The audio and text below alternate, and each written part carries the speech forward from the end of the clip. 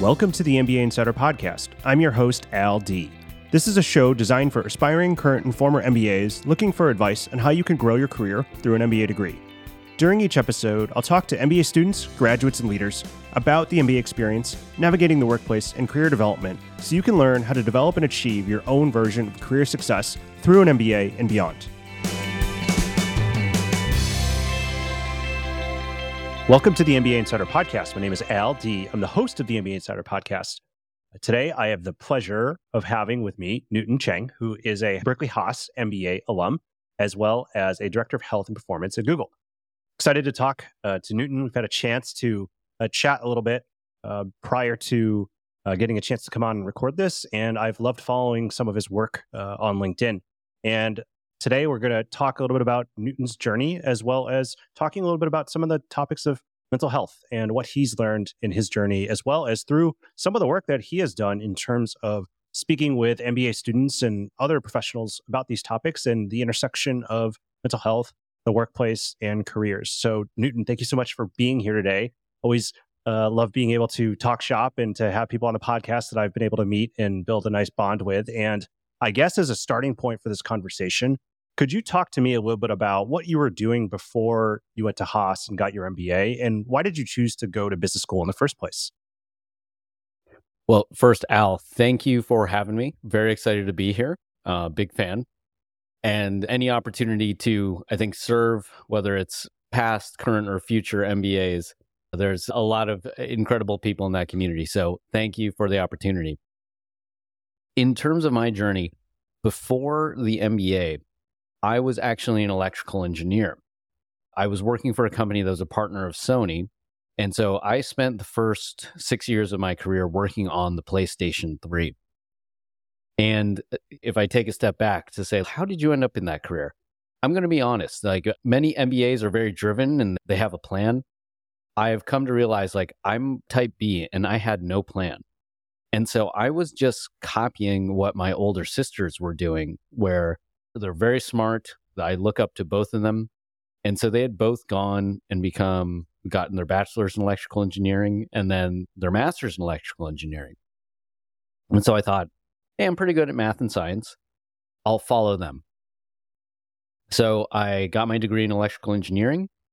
I didn't know what to do at that point. And so I basically chose my job options based on location, or had the options of going to Wisconsin, Austin, Texas, or California. And growing up in Illinois, I thought, hey, California sounds awesome. Let's go there. So fast forward 6 years later, I decided engineering really wasn't for me. It was full of amazing intellectual challenges. I worked with some awesome people, but I found the style of the work kind of isolating. I knew I was much more suited for a job that was more people-focused, more relational in the day-to-day work. At the same time, I had always had this side interest in health and fitness. And people were always asking me, hey, can you train me? You seem to be into working out. You seem to know what you're doing. And for a long time, I said, no, I'm not qualified. I got a day job. What eventually happened was that I hit a point in my engineering career where I had gone through a design review on a circuit board that I was working on. And it went terribly, to be frank. So I went in thinking I'd get sign off. I'd have the holidays off. I came out seeing I'd likely have to work through the holidays.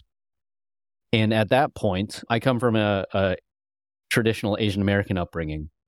I was walking down the hallway. I was super dejected. And this thought crossed my mind. And it was, if you didn't care what your parents thought, what would you do right now?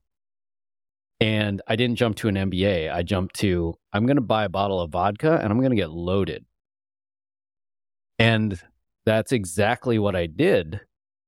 But then the wake-up call for me was like, okay, you got loaded. Now what? Because you're still in the same situation.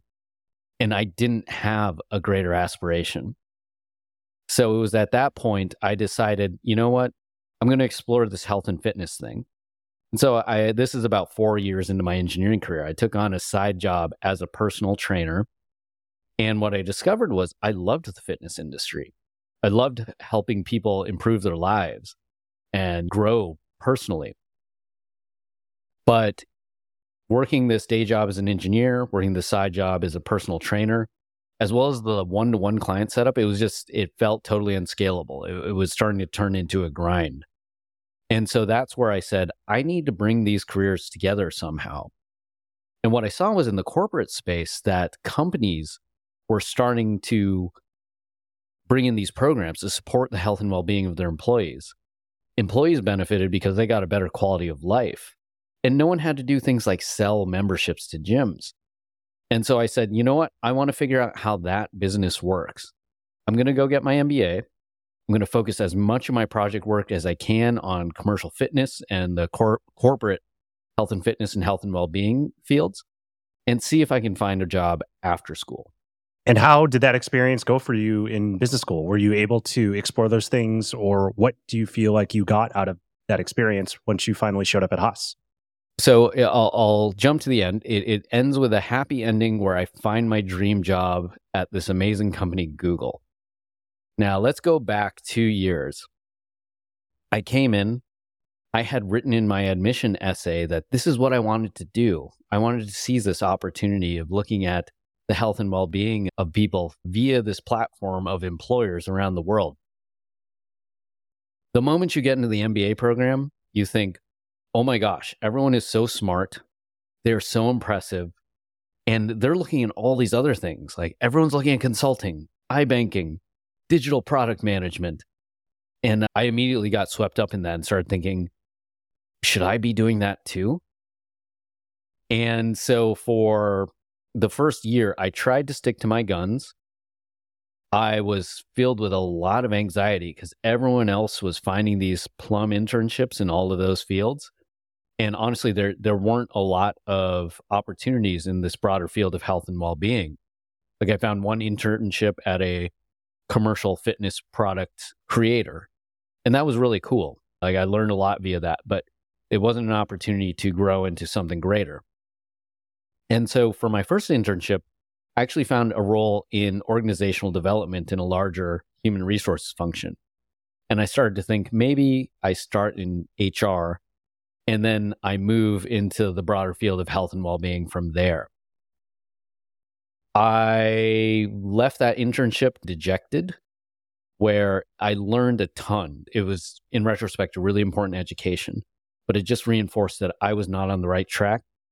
But at the same time, I was thinking, but I can't find the opportunities.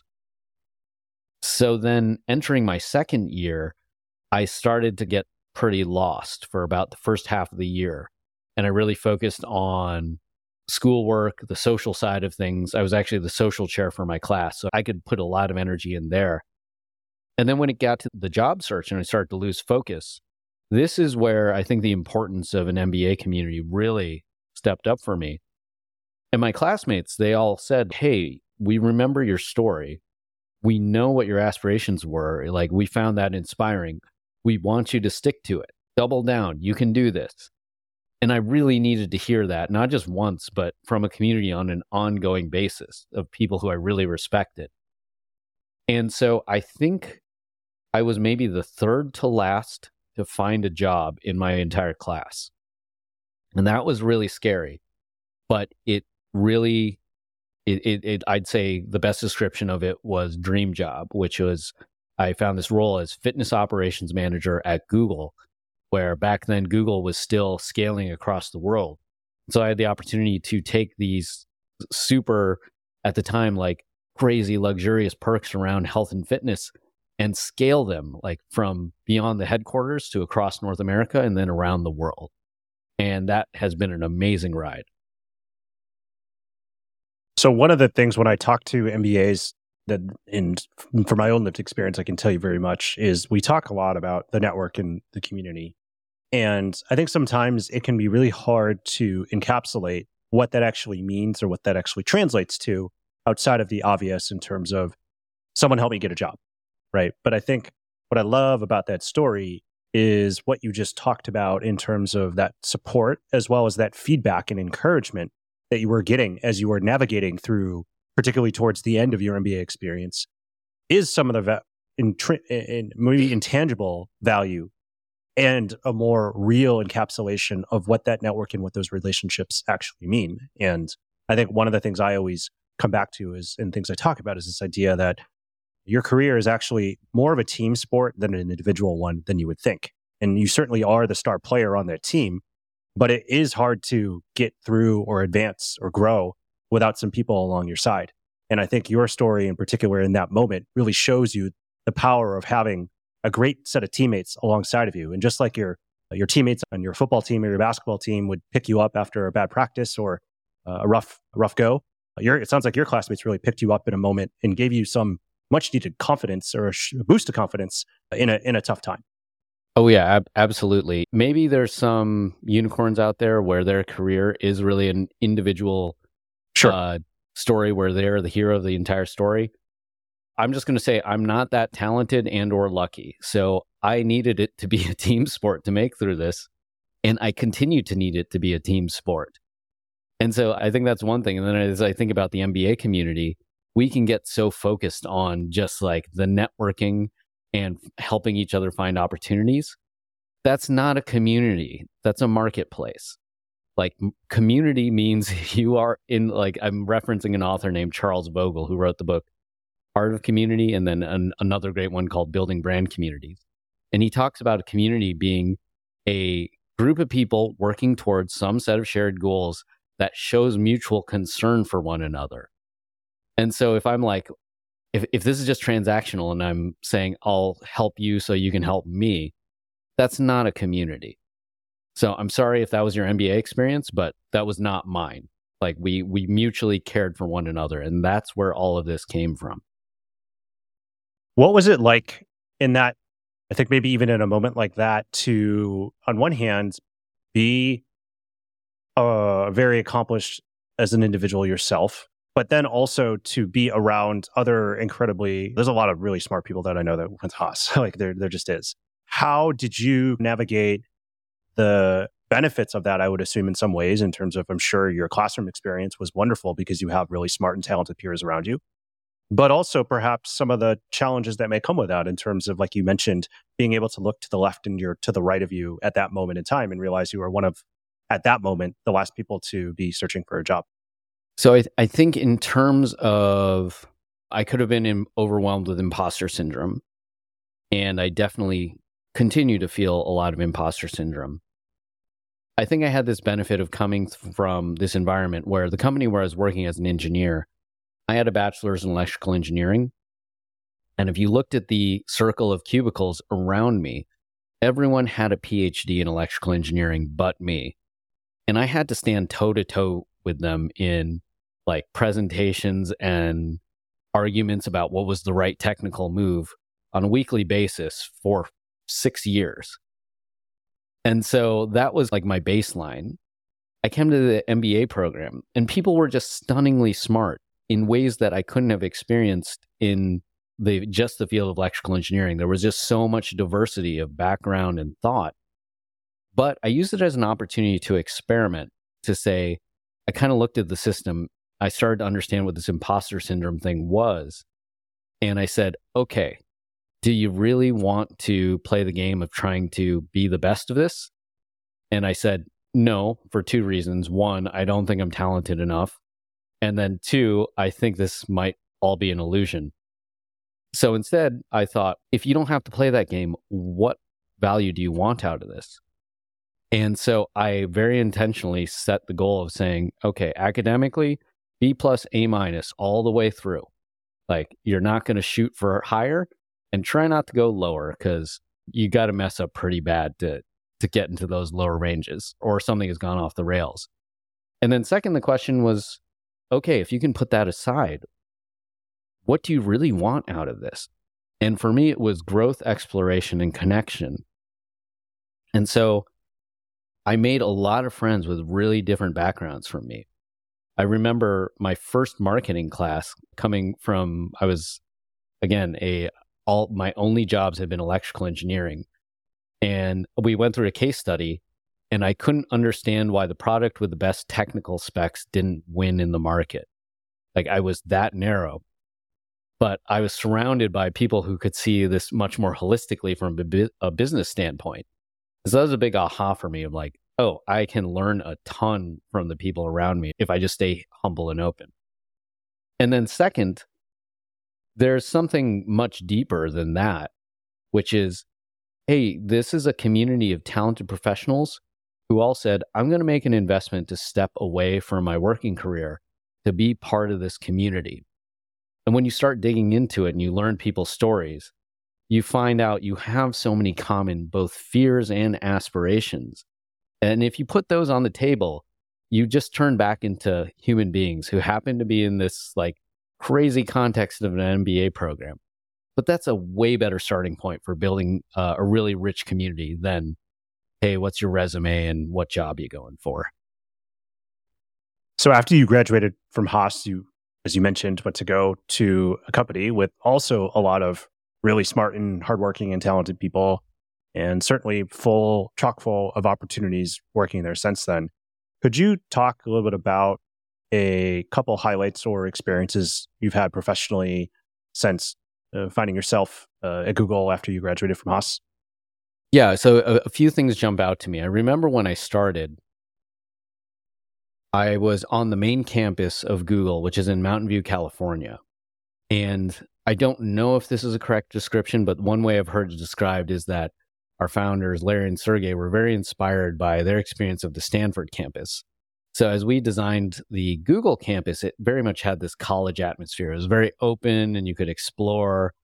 And there was a lot of like fun activities and features throughout. And so I arrive and I asked my boss, I'm like, okay, what's the best way for me to learn the lay of the land here? And he said, why don't you take out the afternoon, hop on a bike and explore? And so there were a few things in there first. And I was like, bike. Like I hadn't biked in years. But the Google campus is known for, they just have bikes lying around everywhere. So that, yeah, for two reasons. One is it's easier to commute from building to building on a bike than having to repark your car. And then two, you actually get some fun exercise throughout the day, just getting from point A to point B. So I hopped on a bike and I just started exploring the campus for an afternoon. And I think at the time, we had 4 gyms distributed throughout the main campus. And I thought that was mind blowing. Like, wow, there are 4 gyms here. And so just for reference, now fast forward to where we are today, I think we have over 100 staff fitness centers distributed around the world. That at the time, my mind was blown. And so I'd bike around and I'd see, oh, there's a sand volleyball court. There's a basketball court. There's a skeleton of a Tyrannosaurus Rex. It's covered in flamingos. So you quickly got the sense like, this is a really different place. So that is one. Soon after that happened, so I got the job in August 2008. And so we were right in the middle of the Great Recession. And so Google had slowed down on some of its real estate plans. And you had these large tech talks or large conference rooms that were just sitting unused because we weren't expanding as fast. At the same time, we were looking for new concepts to invite more people into a healthy community and movement-oriented lifestyle. Traditional exercise, that's one way to do it. Sports is one way to do it. But then there was this like huge community around dance at Google. And so I remember I kept bugging my senior director of facilities saying, hey, there's a bunch of these spaces just sitting there. The dance community is really pushing. Can we have a dance studio? We can use it for group exercise if we have to convert it, but the dance community is really asking for this. And with the support of a lot of the team who did a lot of the programming and the design of the space, and then the support of our partners and facilities, we actually built a dance studio. And what we found was with the programming, because it was dance oriented, it brought in a whole different segment than like Zumba is. For those who don't know, it's this Latin dance style that's been turned into a group exercise class. That is like a nice crossover. But we were doing things like intro to jazz dance.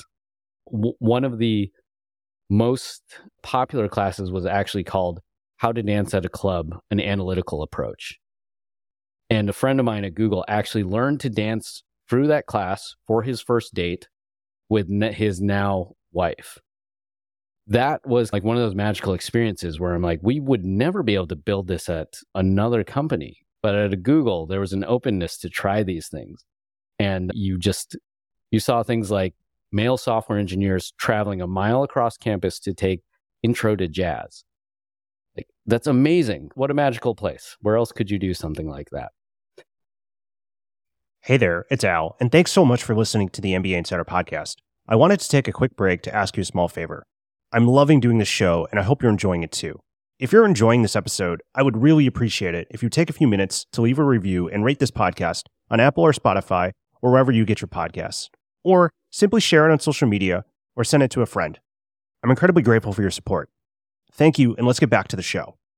What a magical place, and also to, with the benefit of hindsight now, to be able to be at a place of growth and expansion in that time of Google's history, right? In terms of where it was to where it is today. And I know today, I was looking at your title, the Director of Health and Performance.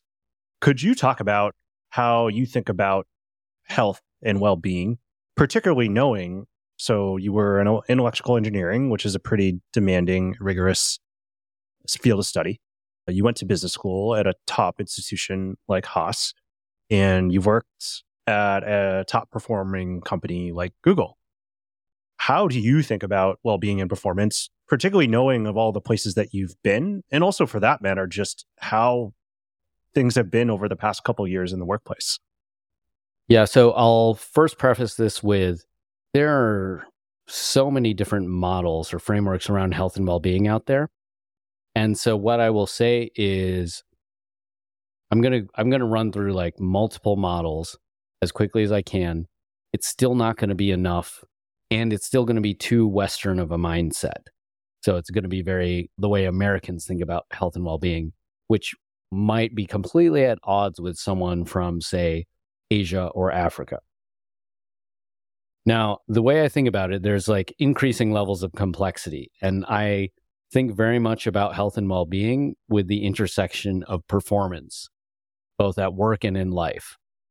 So this is probably, you could argue with me of like, why do you need to do that? This is how I live my life. Like I have goals. I want to get stuff done. So these things interact to me. Now, the most basic model of, I'll focus first on the performance side, is a lot of how I was raised, where it's all just about mental toughness and grit. And you don't actually think about health and well-being. Like any discomfort, you say, it's all in your head, keep grinding. That is a pretty outdated model. And if you were to look at our trends around health and well-being, as well as especially mental health and burnout, I would say that model really needs to just go out the window. But to be fair, it's really baked into my head. Now, if I advance this model a little bit, you have slightly more sophisticated models around prioritizing and time boxing your activities. And so that doesn't really speak yet to health and well-being. It really talks about managing your time so you can hopefully get your arms around everything and not get overwhelmed and burned out. Now, if we get a little more sophisticated, I have a segment of models that I would say, I would call them categorically the cognitive athlete models. And so there was a author and researcher, Jim Loehr, who collaborated with an author, Tony Schwartz. And Tony eventually licensed his material and created this thing called the Energy Project, as well as a course called Managing Your Energy. And what they said was, hey, you can't just manage your time. You have to think about managing your energy across your day. And you can think of that as physical energy, mental energy, emotional energy, and spiritual energy. Now, advancing that model, you have thought leaders and thought leading organizations like one of our partners is Exos, which is the leading corporate fitness provider that also works with special forces military as well as pro athletes. And they talk about how you need to optimize not just movement, you can think of that as physical exercise, nutrition, recovery, and you can think of that as both like managing stress throughout the day, taking breaks, as well as sleep. And then you can, the last pillar is mindset. So what is your mental approach to achieving your goals and keeping in mind all these things around movement, nutrition, and recovery? Now, the issue there is that's still limited to just an individual. And as we're deeply interconnected with people in our social network, our families, as well as the environment around us.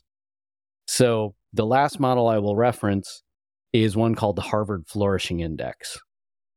This is not the end-all be-all, but it is a very well-research backed model that points to a lot of the research that shows areas that show like evidence-based increases in an individual's well-being.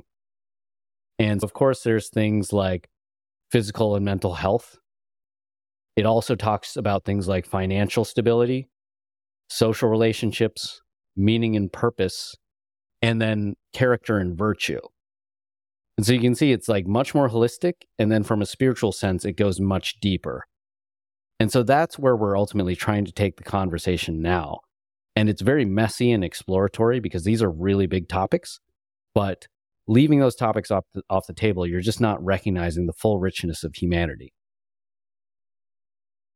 So I know as part of some of what you do right now is you get the privilege and chance to talk to students, particularly MBA students, about mental health and in the workplace. And you've done some workshops, you've done some talks. I would love to know how have those been going and what are some of the topics or things that come up or questions that get asked or feedback that you get from being able to do some of those talks and those workshops? Yeah, so for some background, in May 2022, I returned from a few months of mental health leave and then new parent leave. And so coming back to the workplace and knowing how many people were struggling with mental health just like me, I started speaking openly about my experience with burnout and mental health leave. And what happened was that immediately started accelerating. So I started getting pulled in for more talks, for podcasts, interviews. And then eventually the request came to turn those talks into workshops for teams. And so at that point, I wasn't sure what to do. So I just took my talk where I told my story and offered some insights. And then I tried to marry it with tips and tricks around managing your mental health. And honestly, that wasn't that valuable. Like right now, if you were to go to Google's Bard or ChatGPT and ask the same questions about mental health that people were asking me, those services would do as good a job answering those questions as I did. And so I kept trying to think, okay, but what problem really needs to be solved for these groups? And what it boiled down to was that it's not so much about the tips and tricks because there's a lot of information out there. It's how do we manage this tension between people's ability to manage their health and well-being and then to perform in all the most critical roles in their life, not just professional, but it could be things like, for me, it's husband, father, I'm a competitive athlete, and I'm a leader in the workplace. So that's an incredible amount of tension. And there's no easy way to solve some of those tensions. And they interact with your larger team and your organization. So the current, I think, instinct for a lot of people is to just hide a lot of their struggles and try to figure them out on their own. But what people really wanted was to be seen by those people around them that affect their environment and that they're relationally connected to in these organizations so that they could work together to figure out ways that everyone can take care of themselves and each other. So the new format of the workshop is, yes, I tell my story, but then I name that tension. This is not just about mental health. This is about how do you manage your health and well-being while showing up at your best in all the most important roles that you need to play. And I don't have any solutions for you, but I can set the stage and I can give you frameworks and language to talk about this with one another. And so that's what I've been doing with these workshops is creating a safe and vulnerable space for people, whether it's just with their community, such as MBA students, or whether it's a team at Google to talk with their teammates about where are these tensions, how do they think about their health and well-being, and what's working and what's not in terms of finding that magical intersection of maintaining good health and well-being and performing at their best. And so that's what I'm doing. Now, in terms of what I'm learning is it's pretty common or it's pretty unsurprising. MBAs are really driven. The MBA experience, you come in and you're just blown away by how impressive everyone is. So you immediately start trying to up your game. At the same time, you're on this 2-year compressed schedule where you're spending a lot of money and you feel this immense pressure to do everything you can and squeeze everything you can out of this experience while finding your dream job. And if you don't do all those things, then you're afraid that you've just flushed a bunch of money down the toilet. And so that's a ridiculous amount of pressure. And what I found with specifically talking to MBAs were a lot of them, they didn't find a place, or they hadn't found a place where they could say this out loud, even with like their friends or fellow classmates, because everyone was in the same rat race. And they felt like saying it out loud, like maybe I look like I don't belong, or I'm weaker, or I'm not as talented. And so what people really desired, I think, was one, a space to feel seen in how stressed out and overwhelmed they were. And then two, maybe just the opportunity to question, hey, like, yes, this is baked into the system, but we are the system. Like, is this how we want to create this joint MBA experience for one another? I am curious, now that you have had some more time to come back into the MBA world and spend some more time doing these workshops and talking to more students, and I know that you've been out of business school for a decade, if not more, like any observations or just thoughts just about the opportunity and value of having an MBA experience and getting an MBA degree, particularly knowing what some of the things that you just talked about in terms of just being able to somehow find that intersection of taking care of yourself and performing at your best, knowing that many of the folks who go to business school end up working in pretty high performing environments or demanding jobs or want to have a demanding career. Any thoughts on that? Yes. And I'll talk about it in 3 different phases. And so for some reference, I'm 15 years out of my MBA career. And I think if I think about year one, when I came out of the MBA career, and I'll just keep referencing the question, what is the ROI on an MBA, which all of us MBAs have to answer all the time and are very sick of. And I'm be curious if you polled your audience, like what people say and how many people like deeply believe what they just said. So coming out of the MBA, I basically just parroted the same talking points everyone else was saying. It's like, oh, it's the network. And basically it's like a credentialing from this amazing brand like Haas Berkeley. And therefore you get access to these opportunities, whether it be because you have the Haas Berkeley name associated with you or you're utilizing the network. And so I would just say that and then say your results may vary. So who knows? That was my question, or my answer to what's the ROI. The next phase, I think what I started to do was, I think I started questioning much more heavily of, I don't know. There's a lot of people making good points about, hey, so for some of the value you said you're getting from the MBA, you said, I think you can get that elsewhere, like the technical learning, you can definitely get that elsewhere. The network, like you could probably build that on your own if you're motivated enough. And then in terms of like opportunity costs, you're like, and you save the money and you could have kept working in the workforce and gained 2 years more experience. So maybe the ROI is even negative. I would make space for that conversation and I didn't really want to agree with it because I'd plunked down the money. It just made me feel bad. So now fast forward, we just had our 15-year reunion for the Haas Berkeley class of 2008. And I came away from that with a very different perspective, where I've let go of the concept of ROI, where I think about my life more as, you know what, I've had some wins, I've had some losses. It's all my life. I'm taking it as it is. And questioning whether it was good or bad is really, it's not really a useful exercise. I just want to own my story and be happy about it. My experience of that weekend was that many of my classmates we're now in our 40s. We have kids. Many of us have made it to pretty senior roles in various organizations. And between that, as well as the experience of the pandemic, what I found was many people are asking some big questions about life, and specifically the life they want to live. So they have built a successful career. And I think they're starting to look back and say, does this align with what I want? Not just innately, but moving forward. And so we're entering there's an author, Richard Rohr, who's a Franciscan priest, and he wrote this amazing book called Falling Upward, I really like. And he talks about the transition from first half to second half of life, where first half is all about proving yourself, but ultimately you're building yourself into a strong enough container to hold your true purpose in the second half of your life. And that's what I saw happening with so many of my classmates at this 15-year reunion, were those big questions coming up.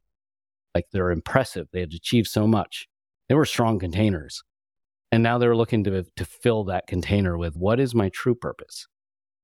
And so now if I think about the value of the MBA, I don't know if the ROI was positive, but what I have now is a community of amazing people where we do have mutual care for one another, and we're all on the same journey together.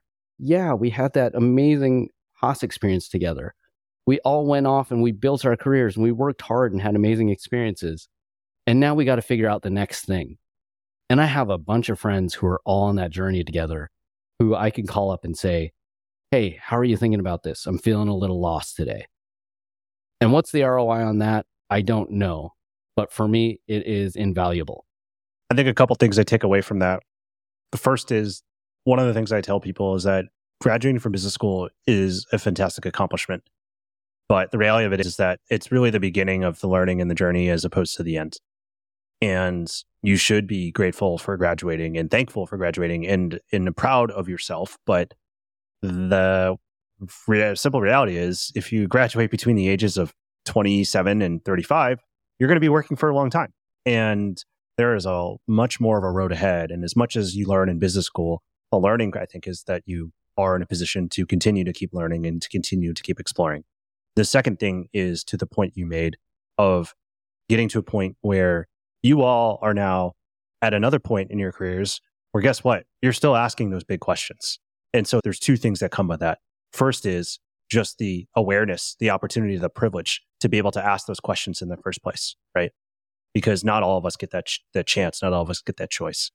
But the second element of that is that you have the opportunity to ask those questions of yourself, and you're not alone in trying to figure out how to solve them. And I think those are the things that really stand out to me, at least from just hearing you talk, but also just from my own observations, talking with other people who have been around the same years amount out from business school. Yeah, maybe to bring it back to something earlier you said, your career is definitely a team sport. The realization we're coming to is, so is your life. And we were always here to help each other live the lives we wanted, even though we were mainly talking about careers.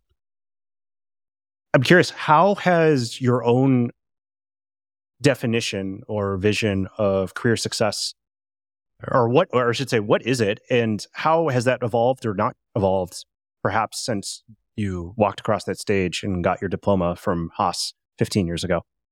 I think coming out of Haas, while I was really pursuing this career of passion around health and well-being in the workplace, I did spend the next few years conventionally climbing, achieving, and checking boxes. I had chosen my lane, but then I went back to those old behaviors of, okay, that's the important project. I have these skills. I will jump in this way. That will look great on my performance review. That'll position me for the next promotion. And while I think I wasn't overtly saying those things, they were just built into my reflexes. It was just very clear. At some point, before my mental health leave, but the mental health leave was really the breaking point where I had to get really clear about, is this the life I want to live?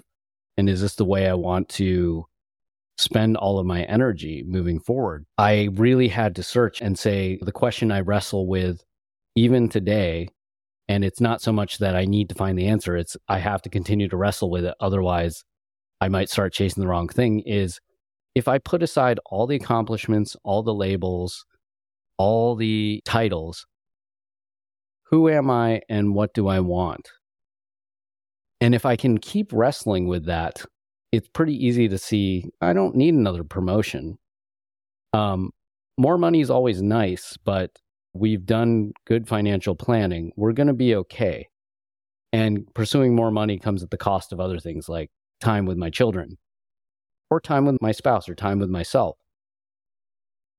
And so I think the things that I'm trying to think about are, am I building not just a career I want, but am I building a life that I want to live? And that involves, am I the husband I want to be? Am I the father I want to be? Am I the athlete I want to be? And then I have this magical opportunity of being a business leader. How am I using that to impact the world, or at least some people, in a really positive way? And if I can anchor to that, I think the money may or may not follow. I don't think I'll get fired, but it sounds a lot more like building the life I want to live. Well, Newton Chang, this has been an incredible conversation. I've really loved chatting with you and hearing more about your journey, your story, and some of the learnings you've gotten along the way. If people want to learn more about you and your work, where should they find you? 2 places. My name is easily searchable, and I assume it'll be in the show notes, so you'll be able to see the spelling. LinkedIn, just look for Newton Chang. That one is more focused on, of course, my professional career, as well as my thoughts around mental health in the workplace and beyond. And then second would be on Instagram, where a lot of that is about my journey as a power lifter. But so for context for your audience, I'm a multi-time world and national champion masters powerlifter. And this season I'm pursuing the Open, which is the all age classes national championship. So you can watch that journey where I talk about both my training, but also the intersections of how do you make this work with being a family man and then a business leader at Google? Because there's a lot to juggle. And so that's on Instagram. Hi, everyone. LD here, and thank you so much for listening to the MBA Insider Podcast. If you liked what you heard, make sure to head over to Apple Podcasts and to write a review. It will only take 15 seconds. I'd also love to hear what you've been listening to on the podcast and any suggestions you have for how we can improve. Find me on LinkedIn or head over to mbaschooled.com/podcast.